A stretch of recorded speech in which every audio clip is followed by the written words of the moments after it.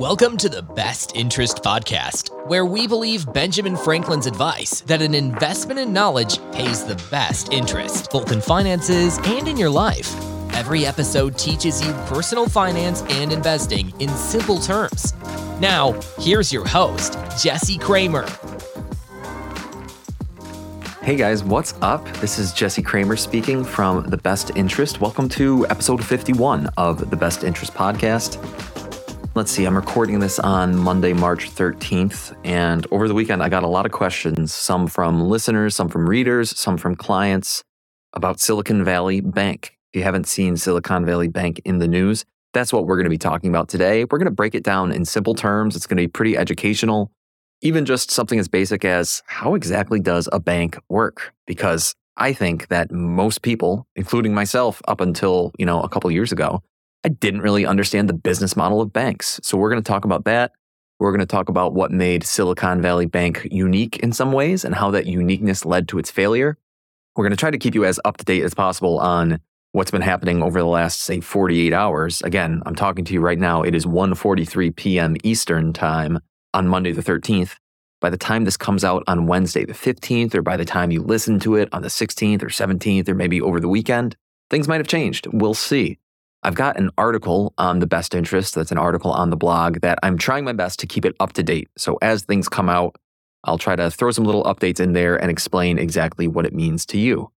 But let's get into the good stuff. Let's talk about what happened with Silicon Valley Bank.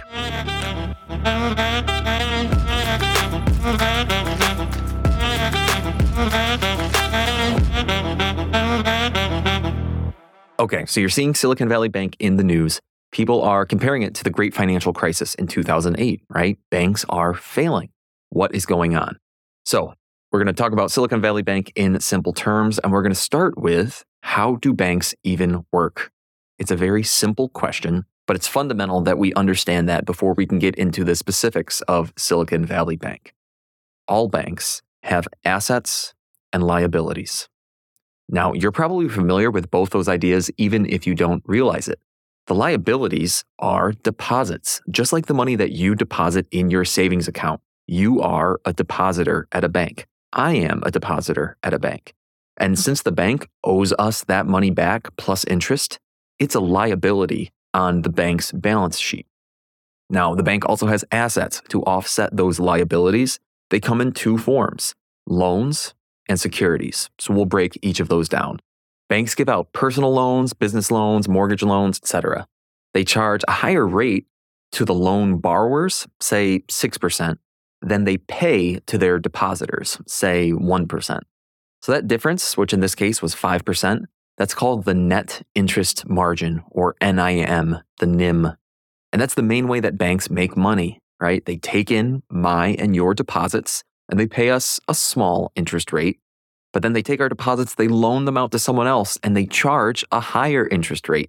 That difference, that NIM, some people call it the spread, that's the way that most banks make money. Okay, but banks, outside of making loans, they can also choose to buy securities using that money, right? Security is just a synonym for a stock, a bond, a REIT. Those are all securities.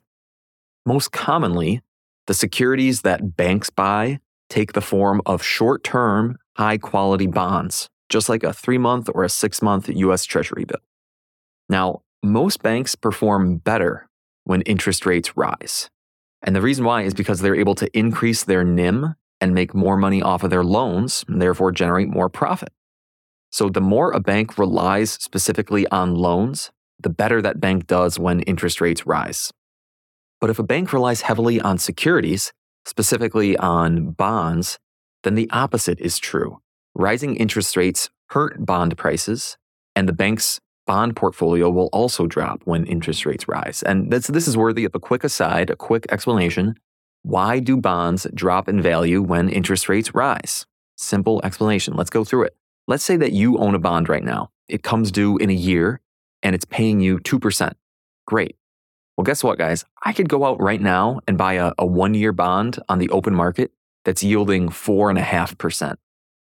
So a question would be, why would I buy your bond that's yielding 2% if I can just go buy a new one that's yielding 4.5%? clearly, in this case, your bond is worth less to me than a new bond. It's just simple math, right? It's just, we get it, supply and demand. It just makes sense. Your 2% bond is not as appealing to me as a 4.5% bond. So if you're holding 2% bonds and then you see interest rates rise to 3, 4, 5%, everyone's going to want a new bond. They don't want your old bond that's yielding a lower amount. That happens to banks. If a bank is holding a big bond portfolio and maybe those bonds don't come due for years in the future, and then interest rates rise, the bonds that the bank currently holds are going to be worth less than when they bought them. Granted, the way that bonds work, you're always going to get your money back at the end of the bond term. Bond pricing is kind of intricate. I'm not going to get too much into the details right now, but suffice to say, the reason why banks tend to hold shorter term bonds is because they're less interest rate sensitive, right? Let's say I buy a $1,000 bond and it's yielding 3%, but it comes due in a month. Well, I'm only going to get to capture that 3% interest for 30 days. I'm only going to capture really like a 12th, right? 1 month out of a year. I'm going to capture a 12th of that interest. And so what? If in the interim interest rates rise to 4%, my bond really isn't that much affected. I'm going to get a little bit of interest and then collect all my money back, the $1,000 I put in. I'm going to collect that back at the end of the month. But if a bond has a 10-year term, well, all of a sudden it's pretty interest rate sensitive. Because when rates rise from, say, 3% to 5%, that 2% difference is going to be expressed over 10 years of the bond term, not just 1 month. So banks tend to, if they hold bonds, they generally, the cautious thing to do is to hold shorter term bonds. Okay, but let's talk now about Silicon Valley Bank specifically. So Silicon Valley Bank, it's specialized in helping tech companies, really, startups, some biotech, life science type companies, Silicon Valley, digital tech companies. And the bank itself, it's grown rapidly, especially in recent years because of that focus. It was, you might have seen in the news, the 16th biggest bank in the country. It's a serious bank. Now, most tech companies, many tech companies in recent years have raised large sums of cash through, say, venture capital, private equity, or by going public. And then they have to deposit that cash somewhere. A lot of those deposits have gone to Silicon Valley Bank. Being cash heavy, those tech companies didn't necessarily need loans from Silicon Valley Bank. So Silicon Valley Bank, they've got lots of cash deposits. They don't necessarily have a bunch of loans that they need to be making. So what are they going to do with that extra money? They decided to buy securities. It's what banks do. However, the percentage of loans and the percentage of securities that Silicon Valley Bank held was a bit different than most banks. Most banks tend to be loan heavy. Most of their assets are on the loan side. SVB, Silicon Valley Bank, was unique in that it was securities heavy. Okay, that makes a difference. So as interest rates rose over the past year, a lot of the easy money in venture capital, private equity, it dried up. So many of Silicon Valley's customers, its depositors, those tech companies, they stopped making new deposits into the bank. If anything, they actually started taking money out of the bank, right? I'm sitting on a $10 million, but I got to run my business. I'm not getting any more venture capital. So I'm going to start pulling on that $10 million at Silicon Valley Bank to make payroll, to run my business, all that kind of stuff. If anything, you guys might know this, early stage tech companies, they go through a lot of cash, right? They hemorrhage cash by their nature. So if new money from venture capital or private equity isn't coming in, then it means that Silicon Valley Bank, their total deposits must have been decreasing pretty rapidly. That was true. Over the past 10 years, Silicon Valley Bank's concentration in tech companies, it's been really helpful for their business. It meant tons of new deposits were flowing into the bank. But that concentration is a double-edged sword. And over the past year, those deposits have only been leaving the bank. So now remember, those deposits, they're not sitting in dollar bills in a safe at the bank. Instead, those deposits have been deployed. They've been used as loans to other bank customers, and they've been used to buy securities. If too many depositors need too much of their money back from the bank all at the same time, the bank might be in trouble. They're going to need to take drastic action to raise that cash. And that's what SVB, Silicon Valley Bank, needed to do last week. They needed to raise cash. And what they did was they sold $21 billion, that's billion with a B. They sold $21 billion of their bond portfolio last Wednesday, March 8th. Now, interest rates spiked early last week after Federal Reserve Chairman Jay Powell, he had a press conference. And that interest rate spike, what does that do to bond prices? That hurts bond prices, right? So that lowered the value of Silicon Valley Bank's bonds. They had to sell them anyway to raise cash, and they sold them at an estimated $1.8 billion loss. In other words, they purchased the bonds for about $23 billion weeks and months ago, and then they sold them last week for $21 billion. Now, a $2 billion loss, obviously that's a ton of money, but especially for a bank, which is generally considered a safe business model. That's a full year of profits, probably more than a full year of profits for Silicon Valley Bank. So for them to lose that much money intentionally by selling their bond portfolio, it raises a really scary question. How much trouble does Silicon Valley Bank, how much trouble are they in to do something so drastic? And then last week, in another attempt to raise money, Silicon Valley Bank, they tried selling some of the shares of their common stock, right? The company itself owns shares of its common stock, and they attempted to sell about 30% of the bank's total value out into the market, which, again, that dilutes current shareholders' ownership by 30%.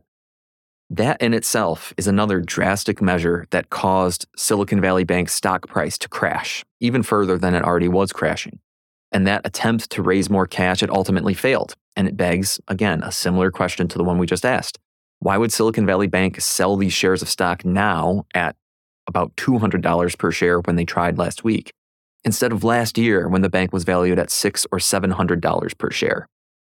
It reeks of desperation. Now that desperation, that weakness, that caused a tidal wave of about $42 billion in attempted withdrawals last Thursday, March 9th alone. So as of close of business on March 9th, Silicon Valley Bank had a negative cash balance of $958 million with an M, $958 million. It owed depositors $958 million that it didn't have. Now, this is the way that bank runs tend to work. I saw a really good analogy from Ben Carlson in an article I read today. He goes, imagine if you went to Planet Fitness and every single member of the gym showed up at the same time. You'd have a pretty big problem there at the squat rack, right? The way gym memberships work is they only expect, 5, 10, 20% of their members to be there at any given time. And that's the way that everybody gets to use the gym. Banks work the same way. They only have a small percentage of the actual cash deposits on hand. Everything else is being loaned out. Everything else is in the form of securities. If everyone comes at once demanding their cash, the bank might be in some trouble. That's a bank run. You might have seen this scene from It's a Wonderful Life. It's a great learning lesson. I'm going to play the audio for you right here. The money's not here. Well, your money's in Joe's house. That's right next to yours. You're lending them the money to build, and then they're going to pay it back to you as best they can. Now, what are you going to do, foreclose on them? I got $242 in here, and $242 isn't going to break anybody. But my husband hasn't worked in over a year, and I need money. How am I going to live until the bank opens? I got doctor bills to pay. I need cash. I can't keep my kids on faith. When depositors lose confidence in a bank, they want their money back. This compounds the bank's problems even further. It's exactly what happened to Silicon Valley Bank. Now, in the Great Depression, many banks completely failed, and it left their depositors hung out to dry. And that's when the federal government decided to step in, and they passed the Banking Act of 1933, which created the Federal Deposit Insurance Corporation, or FDIC. The FDIC insures bank deposits up to $250,000. So you, me, every American with money at a bank is insured up to $250,000. The FDIC, they stepped in on Friday, March 10th, and they took over Silicon Valley Bank. Depositors at SVB, they are safe up to $250,000.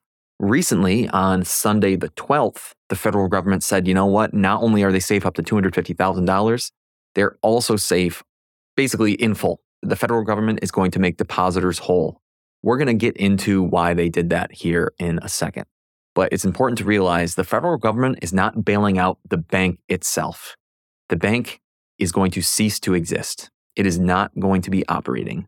If you ran the bank, you are out of a job. If you owned the bank stock, you are not going to get your money back. If you owned one of the bank's bonds, you are not going to get your money back.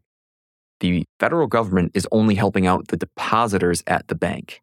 It is not keeping the bank in business. So there's just a nuance there when it comes to the term bailout. When a bank fails, the way that Silicon Valley Bank failed, there are two traditional ways that a rescue might occur. The first one, we kind of already talked about it, is that the federal government steps in some way, perhaps steps in above the $250,000 limit. Perhaps they step in and actually give the bank money to stay in business. That's what happened in the Great Financial Crisis when about $200 billion was given and or loaned to banks to ensure that the banks themselves stayed alive. Now, on Sunday, March 12th, Treasury Secretary Janet Yellen said that the federal government would not pursue that course of action, meaning the federal government is not going to step in to keep Silicon Valley Bank itself in business, right? Just to reiterate that. They are stepping in, as we found out at around 6:30 on Sunday, March 12th, they're stepping in to fully protect all depositors who, as of today, Monday, March 13th, had full access to their money, and no losses associated with the resolution of Silicon Valley Bank would be borne onto the taxpayer. That's another thing.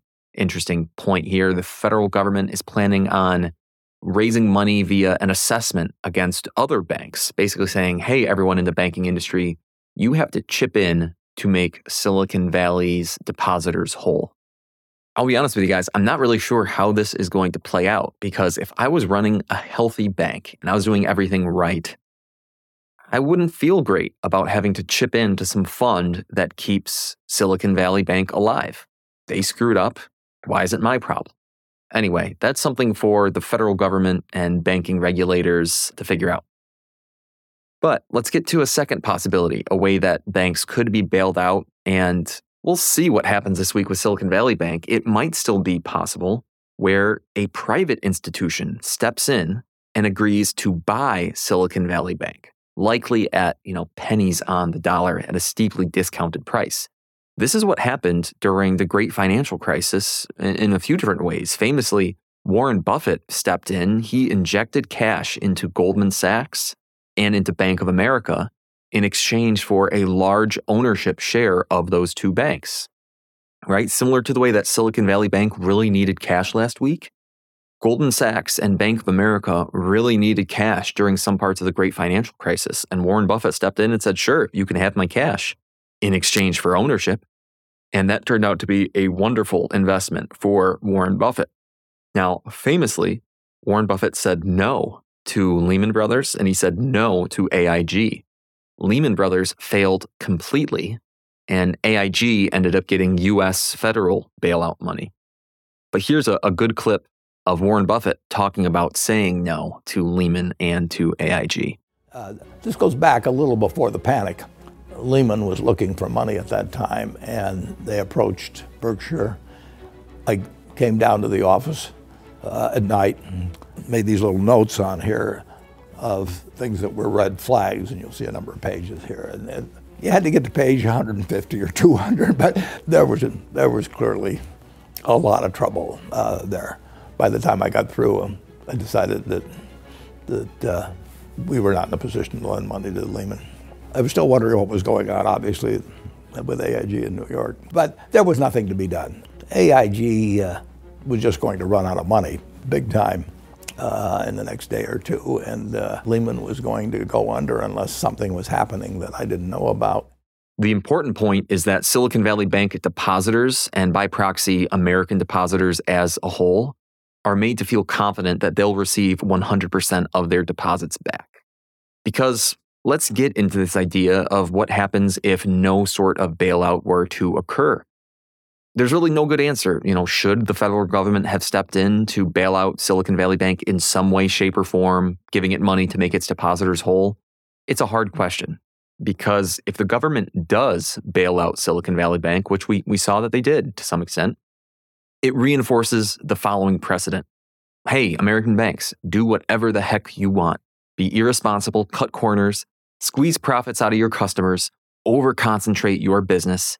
If you screw up, we'll have your back. You'll pay no consequences. Okay, that's a dangerous precedent to set. It's called moral hazard. It's the lack of an incentive to protect against risk. But if the government does not bail out Silicon Valley Bank, then it sends this message. Hey, attention all banks, attention all depositors, all loaners, all investors in bank stocks. you are on much thinner ice than you previously assumed. And that outcome could cause a crisis of confidence where perfectly healthy banks are called into question. As Warren Buffett said, fear is extraordinarily contagious, right? How do I know that my bank isn't the next Silicon Valley Bank? Maybe I should go to my bank and pull out all my money. So then maybe a second run on a questionable bank occurs, and then a third and a fourth one, but maybe on some safer banks. Next thing you know, boom, boom, boom, the dominoes are falling and banks are failing all over the country. This would be so-called financial contagion, an outcome that would be far worse than any single bank failing. Avoiding that financial contagion, that's a must. And it's 100% the reason why the federal government stepped in 2008. And it's a big reason why we saw the federal government step in yesterday to save the depositors at Silicon Valley Bank. So now, an important question. Are other banks in trouble? I'm sure some might be, but as we noted earlier, Silicon Valley Bank is unique in a few ways. Those unique features directly led to its failure. Most other banks are, unlike Silicon Valley Bank, they're actually stronger today than they were 1 year ago. And remember, most banks are loan heavy. Silicon Valley Bank is securities heavy. It's easier to profit from loans when interest rates rise. The banks that are loan heavy, they're stronger now on average than any time in the past decade. Unlike Silicon Valley Bank's concentration in tech company customers, most banks have a diverse portfolio of customers. They're not exposed to the same concentration risk as Silicon Valley Bank. On merits alone, the U.S. banking system is not in trouble. The only fear, literally, the only fear is actually fear itself, right? Any sort of financial contagion that could occur, it won't be based on banking fundamentals, but instead would be caused by the collective fear of American depositors. Our leaders have to ensure that that won't happen. And that's why they stepped in to save depositors at Silicon Valley Bank to make sure that everybody was made whole. Okay. So at this point, that is a pretty good explanation of how banks work, what happened at Silicon Valley Bank, what we might see over the next few days. That said, check out the article down in the show notes on Best Interest blog. Check out the blog post if you want to see up-to-date stuff as it comes out this week. Thanks for listening, guys. Thanks for tuning in to this episode of the Best Interest Podcast. If you have a question for Jesse to answer on a future episode, send him an email at jesse@bestinterest.blog. Again, that's jesse@bestinterest.blog. Did you enjoy the show? Subscribe, rate, and review the podcast wherever you listen. This helps others find the show and invest in knowledge themselves, and we really appreciate it. We'll catch you on the next episode of the Best Interest Podcast.